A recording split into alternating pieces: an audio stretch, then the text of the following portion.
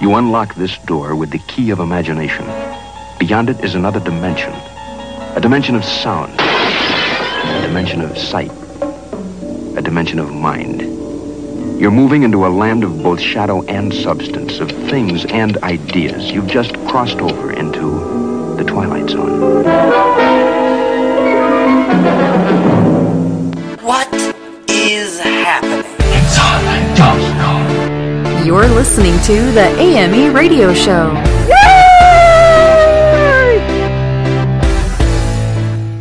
Welcome, everyone, to another edition of the AME Radio Show. I'm your host, Jason Dowd, and this is going to be a great show. We have two great guests. We have commentary coming up. We have music and so much more. It's a party. Well, it's not really a party. It's a radio show, but it's a party if you want it to be. So let's go over some stuff that we have coming up in the news. This is really interesting. Keisha Knight Pulley, she played Rudy Huxtable. She is actually sticking up for... speaking out for Bill Cosby. And she went on the Ryan Report, the RCMS, with Wanda Smith on Friday, and she said this. She goes, I get very frustrated when I see guys call girls hoes, or, when people just stick up for Bill Cosby. And that was Amber Rose that said that. And then Keisha butted in saying, okay, let me just say this right quick. I feel you, and everyone's entitled to their opinion, but we still live in a country where you're innocent until proven guilty. And I understand everything that's happened, and me being a feminist and a believing woman, no means no, and I get that. But just so that you know, I worked with him for a very long time, and I love him dearly still, and that isn't the man that I know. So she finally breaks her silence about the rape allegations. We've heard from pretty much everybody on the cast, but this is the one that we really haven't heard from just quite yet. So it's nice to see that she's come out and spoke her word of what she thinks about this situation. So we also have two great guests coming up here. We're going to have them on the phone in just a little bit. First one is going to be Garry Berman. He is the co-author of a book called From Me to You. And if that sounds familiar, it should, because it is also the lyrics to one of the Beatles' famous songs. And it's a book about two people that meet from their transcontinental pen pals, and they have a common interest in the Beatles. So this is a little bit of a story about their life and their connection to the Beatles. So that's going to be a lot of fun to talk about. We also have Marilyn Anderson, who is a writer and director of a new movie called How to Beat a Bully. And everybody knows, because I've had a lot of stuff on here about bullying and anti-bullying, is that I have been bullied for a long time. And so this is a movie that shows you how this kid deals with being a bully, beating a bully, in a comedic yet fun family type of way. It's kind of like, I guess it's kind of like one of those sitcoms throughout the 80s and 90s, the ones that try to kind of teach you morals and values. Same type of thing. And that's probably because of the fact that the two writers that were on this movie also have written for a lot of great shows during the sitcom era where we learned lessons along the way. So this is hopefully going to be a great movie for any family member to come out and see, and, of course, be a role model for children that may be going or being bullied. All right, guys, I'm going to go to a quick commercial break. When we come back, we're going to have our first interview on the phone, so stay tuned and don't go anywhere. The AM/FM 24/7 Roku channel broadcasts all of our shows on demand. To ensure reliability, we store and stream our content on the same servers as Netflix and Amazon. Our Roku channel is free to use, and anyone owning one of the more than 10 million Roku devices can watch our channel at no cost whatsoever. If you have a television show or are thinking about producing a show, you can be a part of AM/FM 24/7's Roku channel. Watch our great shows on your Roku device. It's free and more reliable than cable TV. Are you stuck with a timeshare? Did you attend the presentation and were seduced and enticed into buying that great vacation and investment? Now you're in the terrible position of trying to figure out a way to get out of that mess. You're not alone. For over 15 years, BuyYourTimeshare.com has been helping people like yourself get out of timeshare ownership. The fact is, there is no resale market. Unscrupulous telemarketers call you and say they have buyers waiting, and the next thing that happens is you give them hundreds of dollars for an ad, and you'll never hear from them again. Another fact is that an identical timeshare to yours is being offered on eBay for $1, and no one is buying it. If you want out of your timeshare, I urge you to go to buyyourtimeshare.com or call them at 877-94-HELP-ME. That number again is 877-94-HELP-ME. Buyyourtimeshare.com. That's buyyourtimeshare.com. 877-94-HELP-ME. 877-94-HELP-ME. A teacher holds the power to make a huge difference in the lives of students. D.D. Rittman's new book, Student Teaching, The Inside Scoop from a Master Teacher, will help both new teachers and veteran teachers to be the best teachers they can be, impacting students' lives one day at a time. Available at ddrittman.com or amazon.com. Again, that's ddrittman.com, DEDRITTMAN.com. Do you love horror, the strange and unusual, fantasy creatures or urban legends? Do you want to step inside a dream or nightmare? If you answered yes to any of these questions, then you should check out internationally exhibiting artist Jason Dowd and his award-winning photographic collections by visiting www.imaginationartstudios.com. Get inside his mind and experience his inner weird. All right, everybody, I have on the line with me a very special guest. His name is Garry Berman. He is the co-author of a book, From Me to You. It's a book about a transatlantic pen pal during the Beatlemania in 1963, a very fun time for all of us, I know. Welcome to the show. How you doing? Very good, thank you. Good. Great to speak with you.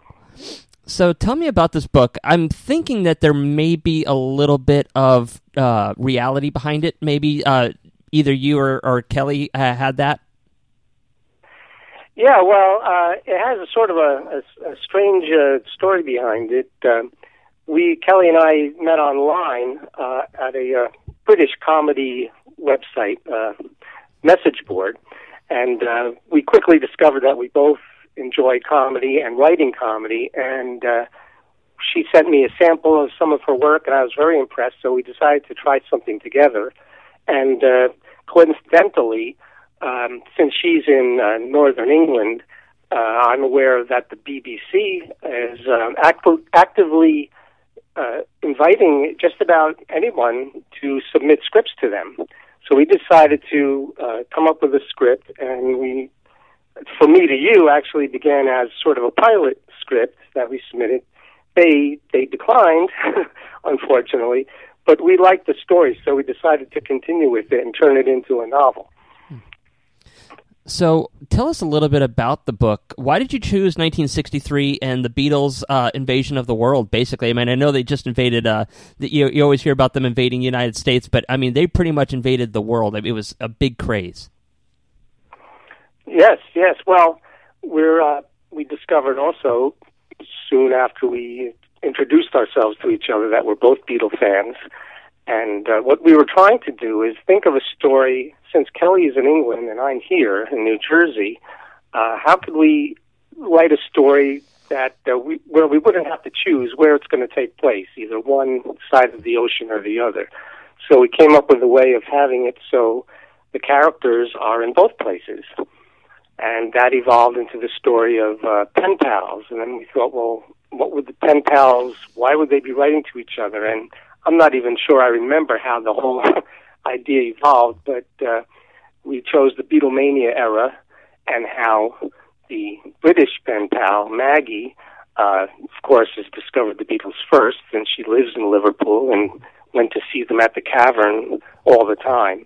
And as she begins her pen pal, her writing to Ricky, she tells him about the Beatles and starts to send him the earliest 45s that weren't available here yet. And the whole thing sort of steamrolled. And as they shared their interest in the Beatles, they got to know each other better, and the relationship begins to blossom. But the Beatles are a very strong presence throughout the story, since they're both fans. So we have them attending Beatles concerts and the things that fans used to do back then to get close to them and to have them become as big a part of their lives as they could. Now, I have a question. I know this may sound, stupid or whatever, but I know in modern days, it's very easy to get a pen pal because, you got Facebook, you have MySpace, you have all these different types of social media platforms, so it's easy to find people. But back in 1963, we didn't have that. So how did these two find each other from being all the way across the Atlantic Ocean? Well, a very common thing back then was for schools to have sort of clubs, and I guess you might call them sister schools or whatever elsewhere in the world. And so a lot of that occurred through school activities, whether they were part of the classes themselves or maybe after-school clubs. So it just so happens that they began to write to each other through this club, and that's how they first contacted each other.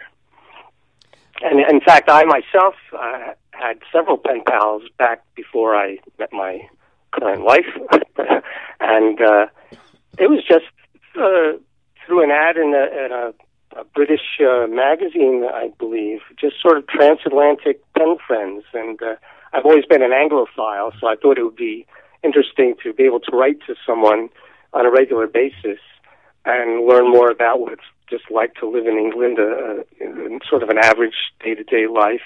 It's the little things that interest me as much as anything else. So a lot of what I've experienced myself, I put into part of the story. I've always had a fascination with England too. It's got so much history to it. It's got a violent history, yet it's got a very compassionate history as well, which is kind of hard to commingle, but it does. And I like the culture. Going over. I like the tea. I like how everything's so. It's really kind of like an fulfilling type of feel. It's hard to explain. I really can't explain how it is. But for me, when I think of England, I relax. You relax? Yeah, I know it sounds weird, but I just do. I just relax. Well, I've been fortunate enough to be there. I've been there several times, and whether it's London or other cities, I've always felt very home there. Just walking down an average street and experiencing things, I always felt like I could be there on a long-term basis. But so I've always enjoyed being there, and I think it's similar to what we know because of the language, of course, is the same, and yet it's just different enough in little ways to make it even more interesting than what we might think of here in the U.S. So I haven't been there in a long time, but I'm always happy to think about going back. I love the accent. I think that's one of my favorite parts of the entire country is just that accent. The accent is just so cool, and it catches me every time I hear it. It doesn't matter where I am. If I hear a British accent, I pick it out like it's right there in front of my face, like they're talking to me, even though they're really not. And I think that's really what makes me just have that. I think that's where that calming effect is, because when I hear the English accent, I actually calm down no matter what I am. It's just there. It's fun. I love it. It's probably one of my favorite parts of England. Well, I've been watching so many British, especially sitcoms, throughout my life that I'm fairly used to it by now. I think I don't even notice it as much because I've just watched thousands and thousands of hours of it, and maybe it's a little different when you hear someone in person standing right next to me, speaking to me with an English accent. But on TV, it's something that seems very, very natural to me by now. Mm-hmm. So, but and Kelly and I met once in person. She visited New York a couple of winters ago. It was Thanksgiving weekend, 2014. So after all of the writing we've been doing together, strictly via email, we finally got a chance to get together in Times Square and spent some time just chatting, and that was a lot of fun. We weren't sure if we'd ever be able to do that, so It was nice to be able to do that. In fact, there's a picture of us on the back cover of the book in Times Square. So just as proof that we actually have seen each other face to face. Well, it's more remarkable that you were able to write a book together being so far apart. I mean, that's got to be a difficult task. Tell us about how you managed to write this book together. Well, I guess it came fairly naturally. When she first told me that she likes writing science fiction stories, but she also likes writing comedy. So I asked her, well, is there anything that I can see of yours? And she sent me about 10 or 15 pages of some dialogue that she wrote, and I thought it was great. I thought it was very funny and clever, and I said, would you please let me write this with you? Can we take it a little further? It wasn't from me to you. It was something else. So Barker's Upon Time, it's called. We kind of created our own sitcom, and we wrote 6 full-length episodes. But we knew that the chances of actually getting it produced were slim and none. That's just the way the business works. So we decided to actually publish the scripts ourselves, and it's available in book form. So it's sort of our little sitcom creation that anybody can read, and there are no commercials. And so anyway, so what we did, we would just write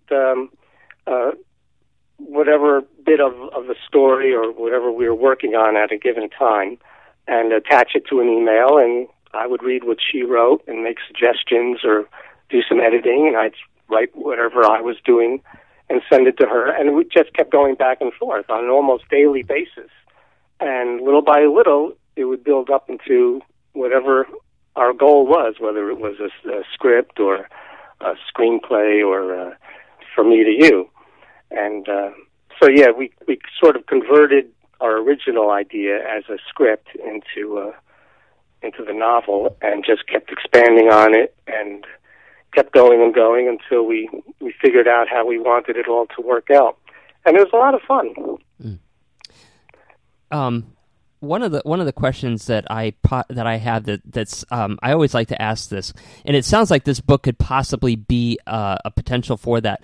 Did you guys, without giving out the ending, leave it enough that there could be a possible sequel or maybe even a trilogy to this particular novel? Well, yes, we left it so that is possible. I don't think we probably used up a lot of energy just on that particular story. So I don't know if we'll ever continue it, but I guess it does have hopefully a suitable ending and a satisfying ending where if we wanted to pick up the story, we could. But we always had the ending sort of in mind from the beginning, what point in time we wanted it to end. And so that's how we did it. But of course, since it spans pretty much the whole Beatlemania era up to the end, and I don't want to give too much away about what the last few chapters are like, but I mean, everyone knows what the last few chapters of the Beatles themselves, what happened then. Mm-hmm. But as far as how we worked that into the story, we're pretty satisfied that we were able to accomplish what we set out to do. Do you guys have any? I'm sorry. I thought you were finished. Oh no, Well, I just wanted to add that we had a good time creating the characters, and we hope that the characters themselves, the fictional characters, are entertaining and interesting and fun to follow. More than anything, we wanted to make it a funny story, an amusing story, and there's a little bit of romance and a little bit of coming of age issues, and plus pretty much a constant presence of the Beatles, sometimes in the background, but sometimes at one point we have the characters gathering around in a living room to watch them on the Ed Sullivan Show their first time. Mm-hmm. So we kind of intermingle what actually happened in the Beatles' history with the fictional characters. Interesting. Do you guys have anything else coming up in the works? Maybe a new novel or a new type of script or anything that you're working on? Well, Kelly's sort of taking a little break, I think, and we're both always trying to think of ideas, and but we also feel free to write things on our own as well as together. So that was something that I didn't want her to. When we started, we wrote several scripts and several things that were true 50-50 collaborations. But I've always been careful to say, listen, if you come up with an idea for something that you just would rather do on your own, that's fine with me. And same goes for me. I just finished writing a screenplay on my own that I offered Kelly, would you like to work with this on me? And she didn't feel as if there was much she could really contribute to the particular story that I came up with. So I said, okay, I'll write it on my own, and I submitted it to a major national contest just to see what the feedback might be. And I enjoy doing it anyway, so I'm not sure what be in the future for us. Well, it sounds like it sounds like you guys have a pretty good working relationship. So it's nice that there's an ability for that to possibly happen, and you never know what could possibly come up, like you said.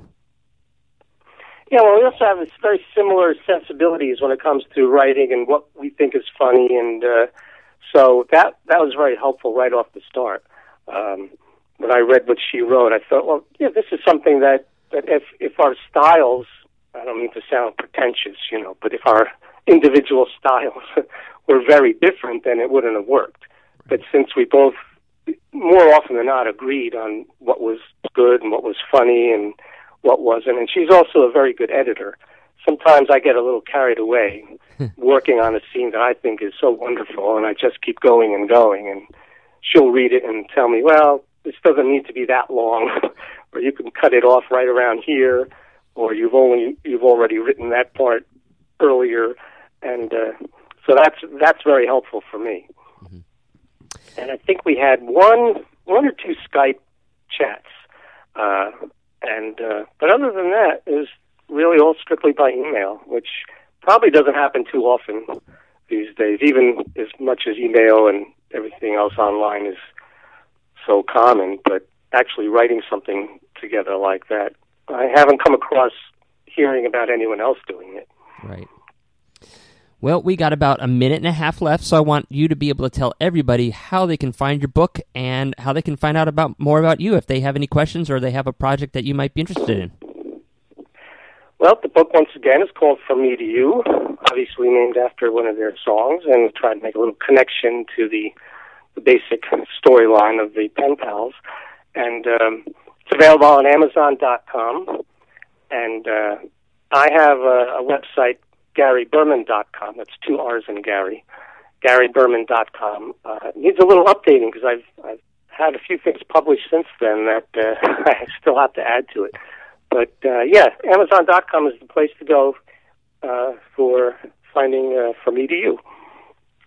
All right. Well, thank you so much for coming on and having some time with us and sharing your book and all your experiences. This is a lot of fun. Well, I'm happy to do it. Thanks for having me on. And we wish you all the best in the near future, and hopefully you'll come out with something else, and we'll have you back on. Oh, that would be great. All right, guys. Well, we're going to go to a commercial break. When we come back, you're going to be hearing a little bit more music, commentary, or interviews, so stay tuned. The AM/FM 24/7 Roku channel broadcasts all of our shows on demand. To ensure reliability, we store and stream our content on the same servers as Netflix and Amazon. Our Roku channel is free to use, and anyone owning one of the more than 10 million Roku devices can watch our channel at no cost whatsoever. If you have a television show or are thinking about producing a show, you can be a part of AM/FM 24/7's Roku channel. Watch our great shows on your Roku device. It's free and more reliable than cable TV. Are you stuck with a timeshare? Did you attend the presentation and were seduced and enticed into buying that great vacation and investment? Now you're in the terrible position of trying to figure out a way to get out of that mess. You're not alone. For over 15 years, BuyYourTimeshare.com has been helping people like yourself get out of timeshare ownership. The fact is there is no resale market. Unscrupulous telemarketers call you and say they have buyers waiting, and the next thing that happens is you give them hundreds of dollars for an ad, and you'll never hear from them again. Another fact is that an identical timeshare to yours is being offered on eBay for $1, and no one is buying it. If you want out of your timeshare, I urge you to go to BuyYourTimeshare.com or call them at 877-94-HELP-ME. That number again is 877-94-HELP-ME. BuyYourTimeshare.com. That's BuyYourTimeshare.com. 877-94-HELP-ME. 877-94-HELP-ME. A teacher holds the power to make a huge difference in the lives of students. D.D. Rittman's new book, Student Teaching, The Inside Scoop from a Master Teacher, will help both new teachers and veteran teachers to be the best teachers they can be, impacting students' lives one day at a time. Available at ddrittman.com or amazon.com. Again, that's ddrittman.com, DEDRITTMAN.com. Do you love horror? The strange and unusual, fantasy creatures or urban legends? Do you want to step inside a dream or nightmare? If you answered yes to any of these questions, then you should check out internationally exhibiting artist Jason Dowd and his award-winning photographic collections by visiting www.imaginationartstudios.com. Get inside his mind and experience his inner weird. Hi, I'm Andy Allo, and you're listening to the AME radio show. All right, everybody, I have on the line with me two very special guests. They are the writers of How to Beat a Bully. It's a brand new movie coming out here in just a little bit. Their name is Marilyn Anderson and Richard Rosner. How are you guys doing today? Doing great in Southern California. How can anything be bad here? Whereabouts in Southern California? Beautiful day and warm out. Where are you guys, in Los Angeles, or are you in San Diego? Los Angeles, yes. Okay. Yeah, I love that area. I actually, my grandfather was born and raised in San Diego, and I got to go visit him a while back, and it was an amazing experience out there. Oh, yeah. We love it here. We're both from the East Coast originally, though. Okay. Well, I'll tell you what, going out there is probably the best place to do what you guys are doing, so you definitely made the right move.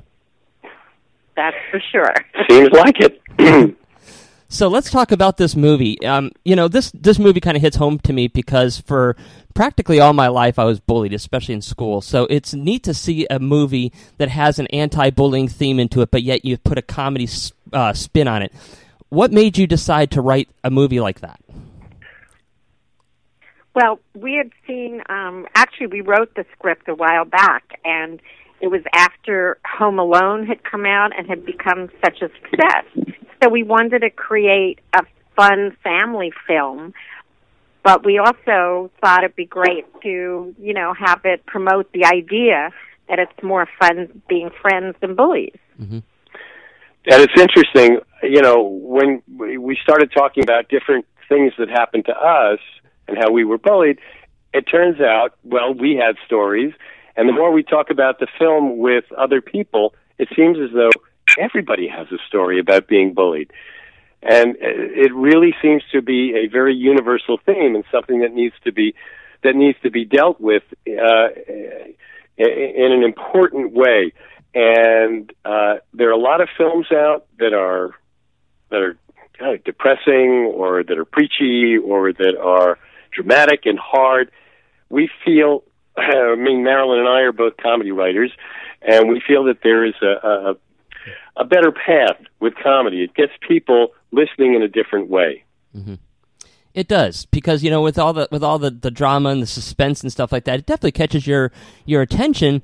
But yet, it also puts up a wall, and it puts up that it's kind of like a stress type of factor because it's very vivid, it's very in your face. That's why I like comedies myself. I like it a little bit more lighter, and it kind of gets you out of the everyday type of grind and hitting the road and having to do things the hard way. So, I really did. I actually like that you did that because I think it's going to affect people in a different way, and it won't turn them off to it like you said, like you're preaching to them. Sure. Well, when people are laughing and having fun, it gets them to appreciate each other. And if you're laughing with somebody, you're not going to be mean to them. You're just going to be enjoying the time. And as Richard said, we're both comedy writers, so that's where we really like to start, is to give entertainment and fun and laughs and smiles to kids and parents. And because there's an issue here, it makes it an easier doorway for parents and kids to start talking after seeing the movie. we've thought that was an important thing, that because it takes a lighter approach, it's a lot gentler way of getting into the conversation, which may not be so easy for people to have. Of course, Richard and I have come also, we both wrote on TV shows. I wrote on Murphy Brown and on Fame, and I also wrote on a show called Carol and Company, which starred Carol Burnett. Everybody knows how funny she is, and also Richard Kind and Jeremy Piven. So, we come from that comedy world. And Richard, why don't you tell them the shows you wrote on? Sure. I worked on, the biggest show that I worked on was Full House. Okay. So that's one that people seem to still remember, which is great. But there was Full House. I also worked on She's the Sheriff, Comedy Break, and using humor to find ways into serious ideas has always been what I've been about. Mm-hmm. Well, Full House obviously was one of those shows that it always had a theme to it and always had good morals at the end. You learned something, but you had fun watching that, transpire across the show. Sure. And I think we're missing that in just about everything today. And I like the idea of it starting to come back. I think we've been missing it for way too long. Mm-hmm. Well, hopefully we can be a part of that movement. Right, because and basically we want people to have fun when they watch the movie. That's what it's about. It's for people to get surprised and have laughs, and also see these. We cast some really terrific young actors, and we actually have actors in the film who are from age 8 to age 80. Mm-hmm. So it's truly a multi-generational film. So are you guys more advocates about getting your parents involved? I mean, because I know when I talked to my parents and they went to the school, it seemed to make things worse for me. I don't know if it's because that they, the bully got in trouble and the punishment only lasts for so long, but they never forget. What would be your ideal situation to see happen? I think the parents nowadays are probably a good proponent to, at least know what's going on in their children's life, so maybe they can help them, overcome it in some way, shape, or form. But is it always worth getting the parent involved in the school to where it causes more problems? Well, as we said, we're really comedy writers, so we're not psychologists or counselors or that kind of thing. So I would leave that question up to, it depends on the family, I think, and it depends on what the bullying was involved. So I can't really get involved in that. I can just say that certainly there's much more information out there today about the issue and about how to handle it. And I mean, I've read a lot of articles about it, and it's handled in different ways at different schools. I think an important thing, though, is for a child to always feel that they have a safe place with their parents to be able to talk about anything. Mm-hmm. And that's very true. Yeah, and at least if there is that place at home where they can have an open dialogue about it, then perhaps you can find solutions and situations on how to navigate through those difficult waters. I mean, I listen to some of the news stories of what's going on in school now, and administrations that are doing some pretty wacky things, and it's a very tough call. I got to tell you, it's a tough call as to exactly what to do. But each situation is different, so you have to take it one situation at a time. Yep, I agree with that. So tell me about some of your experiences with the. Were you guys on set? Were you able to have put some input into it? Did you help direct the movie? What kind of involvement did you have, and what was some of the experiences like with the actors? Well, actually, I had major involvement because what happened was this was a screenplay of ours that was optioned 8 different times by Hollywood producers and never made, and finally I said no more options, and I actually went out and raised the money for the film. So I was one of the executive producers. That's why I like to keep her around. Go ahead, keep going now. This is good. Yeah. So, but I will say that so we had a lot of input as far as casting. We were all in the room, and it must have been overwhelming when the actors came in to audition, because we had 4 of the executive producers, 2 of the producers, me and Richard. So that's a lot of people to face in a casting room. But the amazing thing was, most of us agreed when an actor comes in an audition, you get a good sense of whether they're right for the role or if they're totally wrong for the role. And on most of them, we were very much in sync.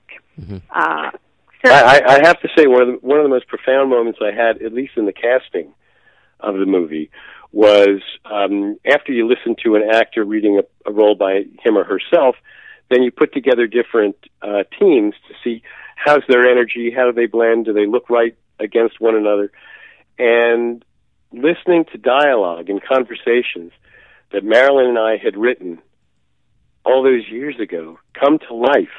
It was just amazing to see that happen. It was really a wonderful, wonderful experience. And then the cast that we wound up using did just a superb job.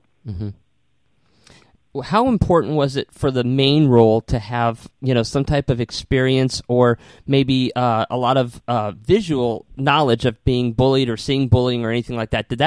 Was that a factor in making this role more believable?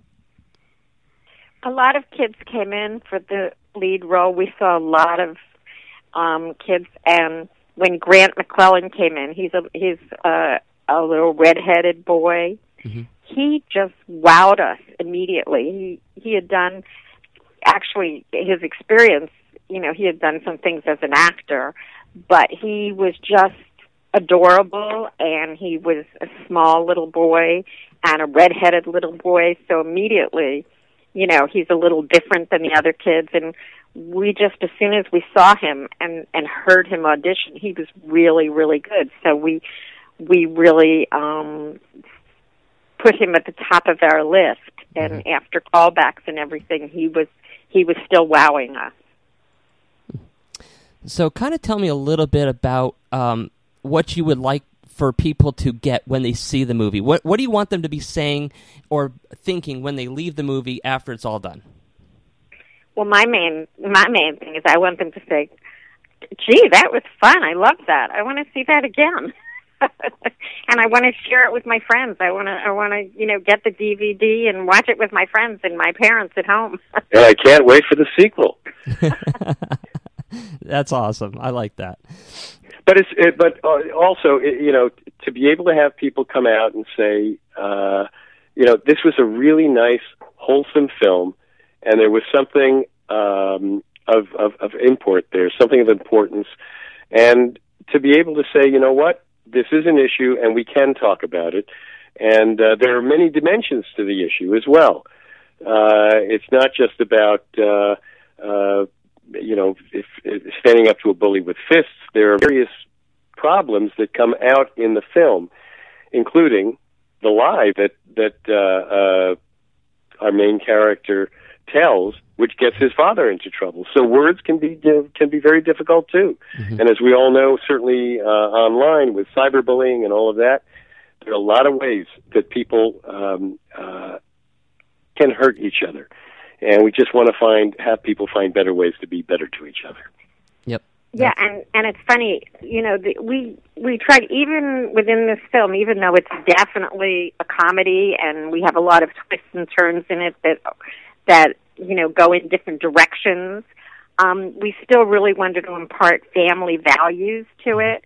And so it's really about a lot of things. It's about having to move to a new town and having to meet new people and set up a new house, and then, of course, be bullied. And it's about father-son relationships and making new friends.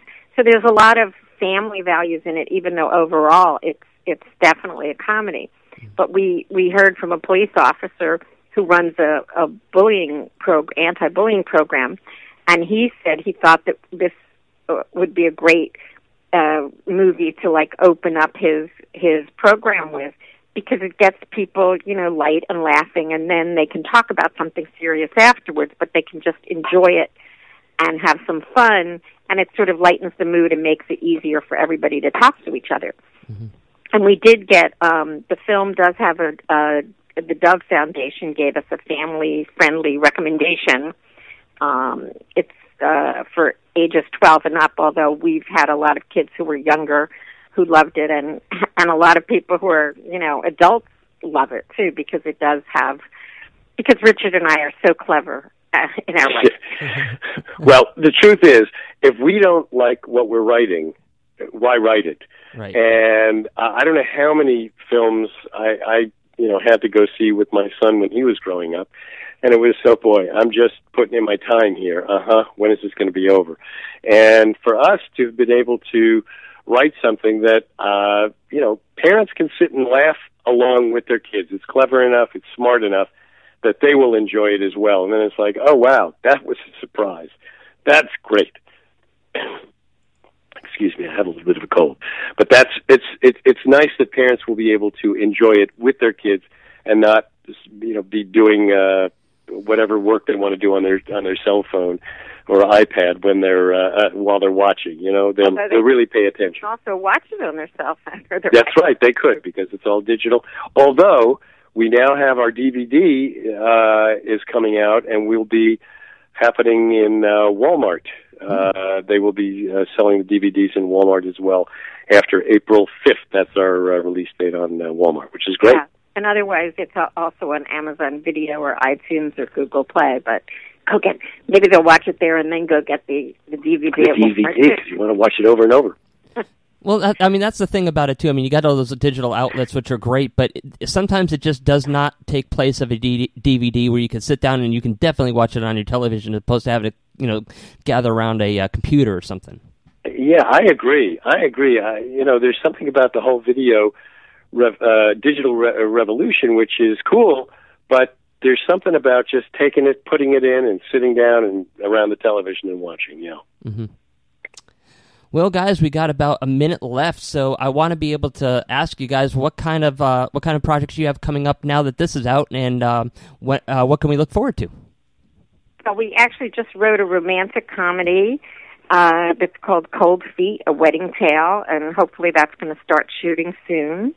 And we're also writing the book version of How to Beat a Bully. Mm-hmm. So we'll not only have the movie for How to Beat a Bully, but there'll be a novel coming out, which is even more detailed and has a lot of additional things happening in it, because books and novels often are more detailed than the film. But they should go see the film first and then read the novel for How to Beat a Bully. There you go. So we have a website at howtobeatabullythemovie.com. All right, well, we are out of time, so I really thank you guys for coming on and sharing this story, and I hope that people will go out and see this movie, because I think it's going to be very important, not only to have fun, but also to learn, and maybe if they are being bullied, maybe it just opens up their eyes to, seeing the light at the end of the tunnel. Terrific. Thanks so much, Jason. Much appreciated. All right, guys, we're going to go to commercial break, and when we come back, we're going to be hearing more commentary, interviews, and music, so stay tuned. Do you love horror, the strange and unusual, fantasy creatures or urban legends? Do you want to step inside a dream or nightmare?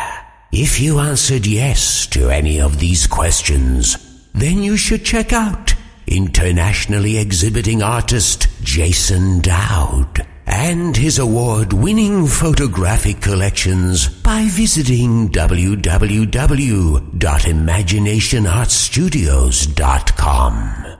Get inside his mind and experience his inner weird. Hi, I'm internationally exhibiting artist Jason Dowd, and I released one of my most profound photographic collections to date, my 3D collection. Since 2009, I've looked for ways to bring my art to life in ways that would amaze my audience. After a rare malfunction at Disney, I realized that 3D was the way to go. Now the series can be seen in galleries all the way across the United States. If you want to see this collection, contact my studio, Imagination Art Studios, by visiting www.imaginationartstudios.com and ask how. While you're there, check out my award-winning Dreams, Nightmares, Fears, and Fantasy collection, as well as my Morbid Sensations collection.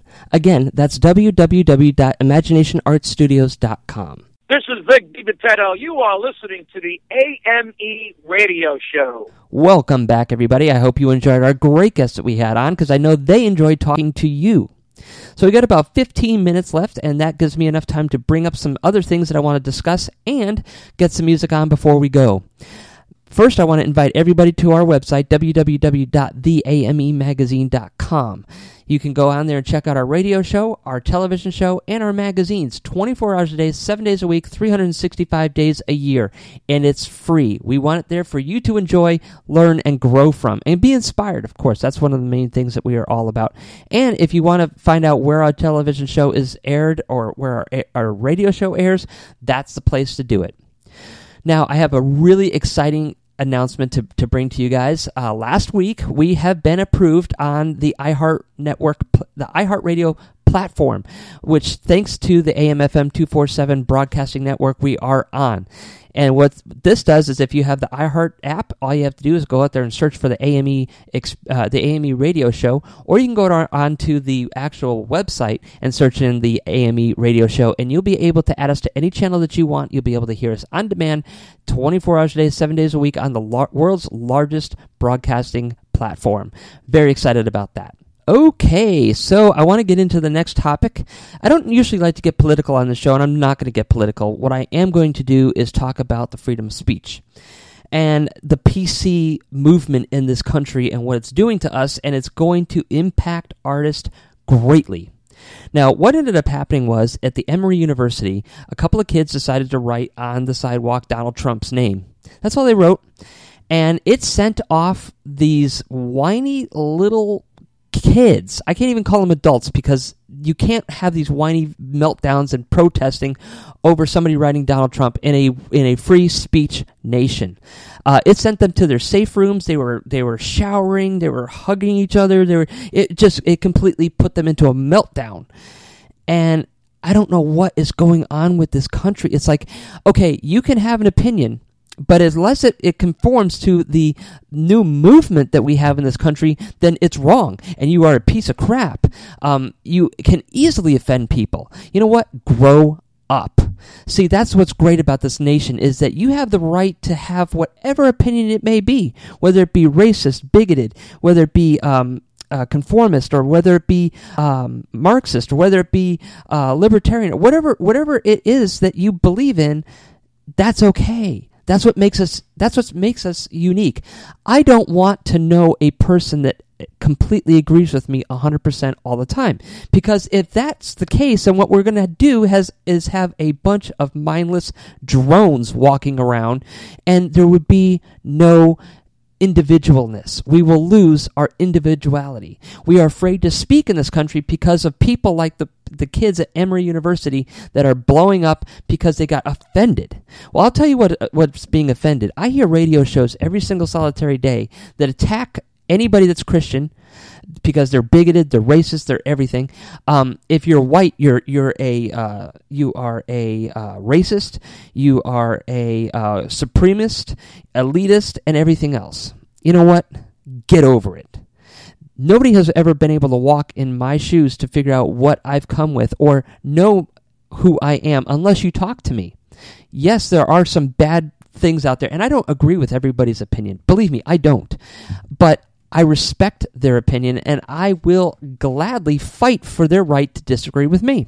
Now, how does this affect art? Why is this politicalness affecting art, and how can it affect art? Well, it can, because when we get to a point where Christianity is so outlawed that if you feel that a picture of Jesus is what you want to portray and it's what's in your heart, and you put it on that wall and it gets taken down, or you get arrested for this type of stuff, where is your freedom of speech? That is what art is all about. It gives you a voice. And unless you have that voice that can be spread out there for people to see, then unfortunately you are silenced, and that will affect our First Amendment right. We may not ever lose the First Amendment right, but we are going to be silenced and have limitations on that because certain people get offended easily, and they get butthurt, I like to call it. You know what? I just want to say, people, grow up. Please, grow up. I hear a lot of things every single solitary day that I don't like. But I don't sit there and go crying to my mommy. I don't go crying into a room and sit there and shake and rock myself back and forth because I heard something that offended me. This is what is going to do. You're trying to make a movement for the better, but you're making it for the worse. You're not understanding the consequences of these policies that we're enforcing. And, you know, if you don't like Christianity, if you don't believe in Muslim or Buddhism, or you don't like somebody's political stance or whatever, that's fine. Their work is there for you to see and give you a diversity. That is what we're forgetting with art, that our voice gives us, is a diversity. And it's there for you to either accept or deny. You don't have to accept everything. If you see a picture of Christ, you're not going to be instantaneously converted to Christianity and brainwashed into what you think is the life that you don't want to be. I have studied just about every religion all the way across the board. And by learning the religions, I was never converted to them, but it opened my eyes to the people around me, and I see how amazing they are. And it helps me understand them a little bit better to better relate. I have seen things like nudes and clothed pictures. That doesn't make me a pedophile. That doesn't make me a porn obsessor. It just makes me understand and appreciate the human body better. But a lot of people get out there and they say they see these women out there or these men out there naked on these pictures, and they freak out and they run to their mommies. And this is a problem that we got to deal with. We got to get some thick skin out there and realize that if you see something that somebody else believes in, that's beautiful, whether it be what you agree with or don't agree with. Now, if you see pictures of people getting, lynched because of they're black, or you see, blatant hatred into photos or pictures or something like that, that's a little different. That I can see needs to be pulled down, or at least censored a little bit, or put into a place where like-minded people agree with stuff like that. But I hope that there aren't really anything like that out there. But I've never even run into those type of pictures, but I'm sure that they exist. So what I'm saying is that we need to sit there and understand diversity and understand people's choices and recognize that as something beautiful. And if you can't do that, you are the problem, not the people that are going around expressing themselves. All right, guys, we got about 7 minutes left, so I'm going to put on some music for you to close out the show. I hope you guys had a great day with us. I hope you have a great weekend coming up and another great week, and we will see you right back here, same time, same channel, with more great guests. Me, I'm still the same host. I'll be here hoping to entertain you guys. So till next week, enjoy yourselves, stay creative, and keep those creative juices flowing. Good night, everybody. Like a moth to a flame burned by the fire. My love is blind, can't you see my desire? That's the way love goes.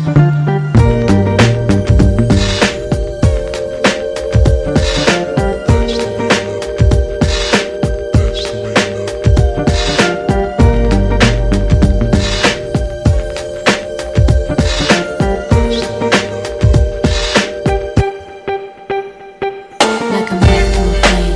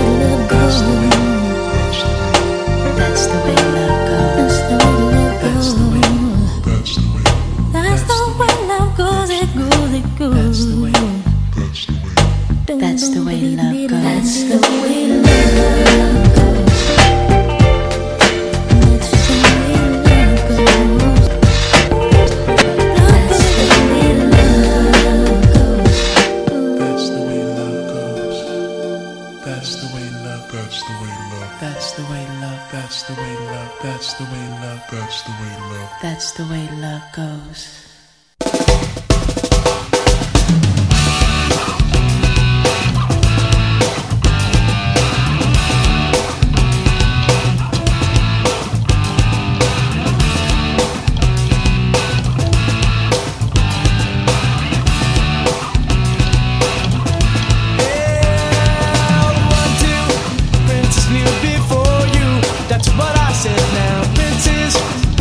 Who adore you, just go ahead now. One has diamonds in his pockets, and that's some bread now. This one said he wants to buy you rockets, ain't in his head now.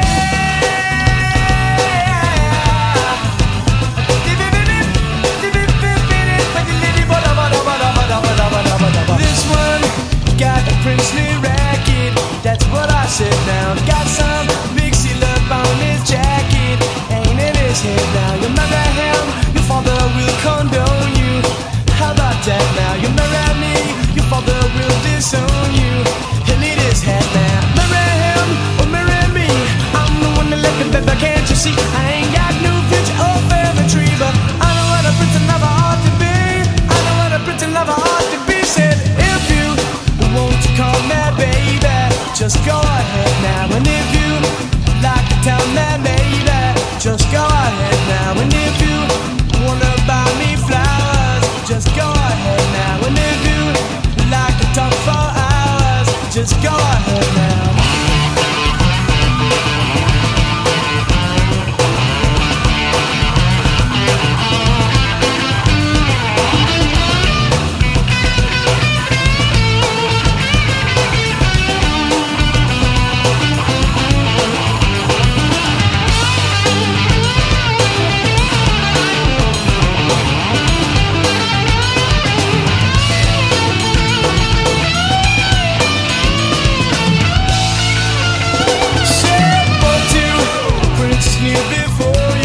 That's what I said now. Princes who adore you, just go ahead now. One has diamonds in his pockets, and that's some bread now. This one who wants to buy you rockets, ain't in his head now. Marry him or marry me, I'm the one that love you, but can't you see? I ain't got no picture or family tree, but I know what a prince lover ought to be. I know what a prince lover ought to be. Call me baby, just go ahead now. And if you like to tell me maybe, just go ahead now. And if you wonder about me flowers, just go ahead now. And if you like to talk for hours, just go ahead now. And if you want to call me baby, just go ahead now. And if you like to tell me maybe, just go ahead now. And if you like to buy me flowers, just go ahead now. And if you like to talk for hours, just go ahead now. That's the end? We're done. Calm down, people. Calm down. Okay? That's it.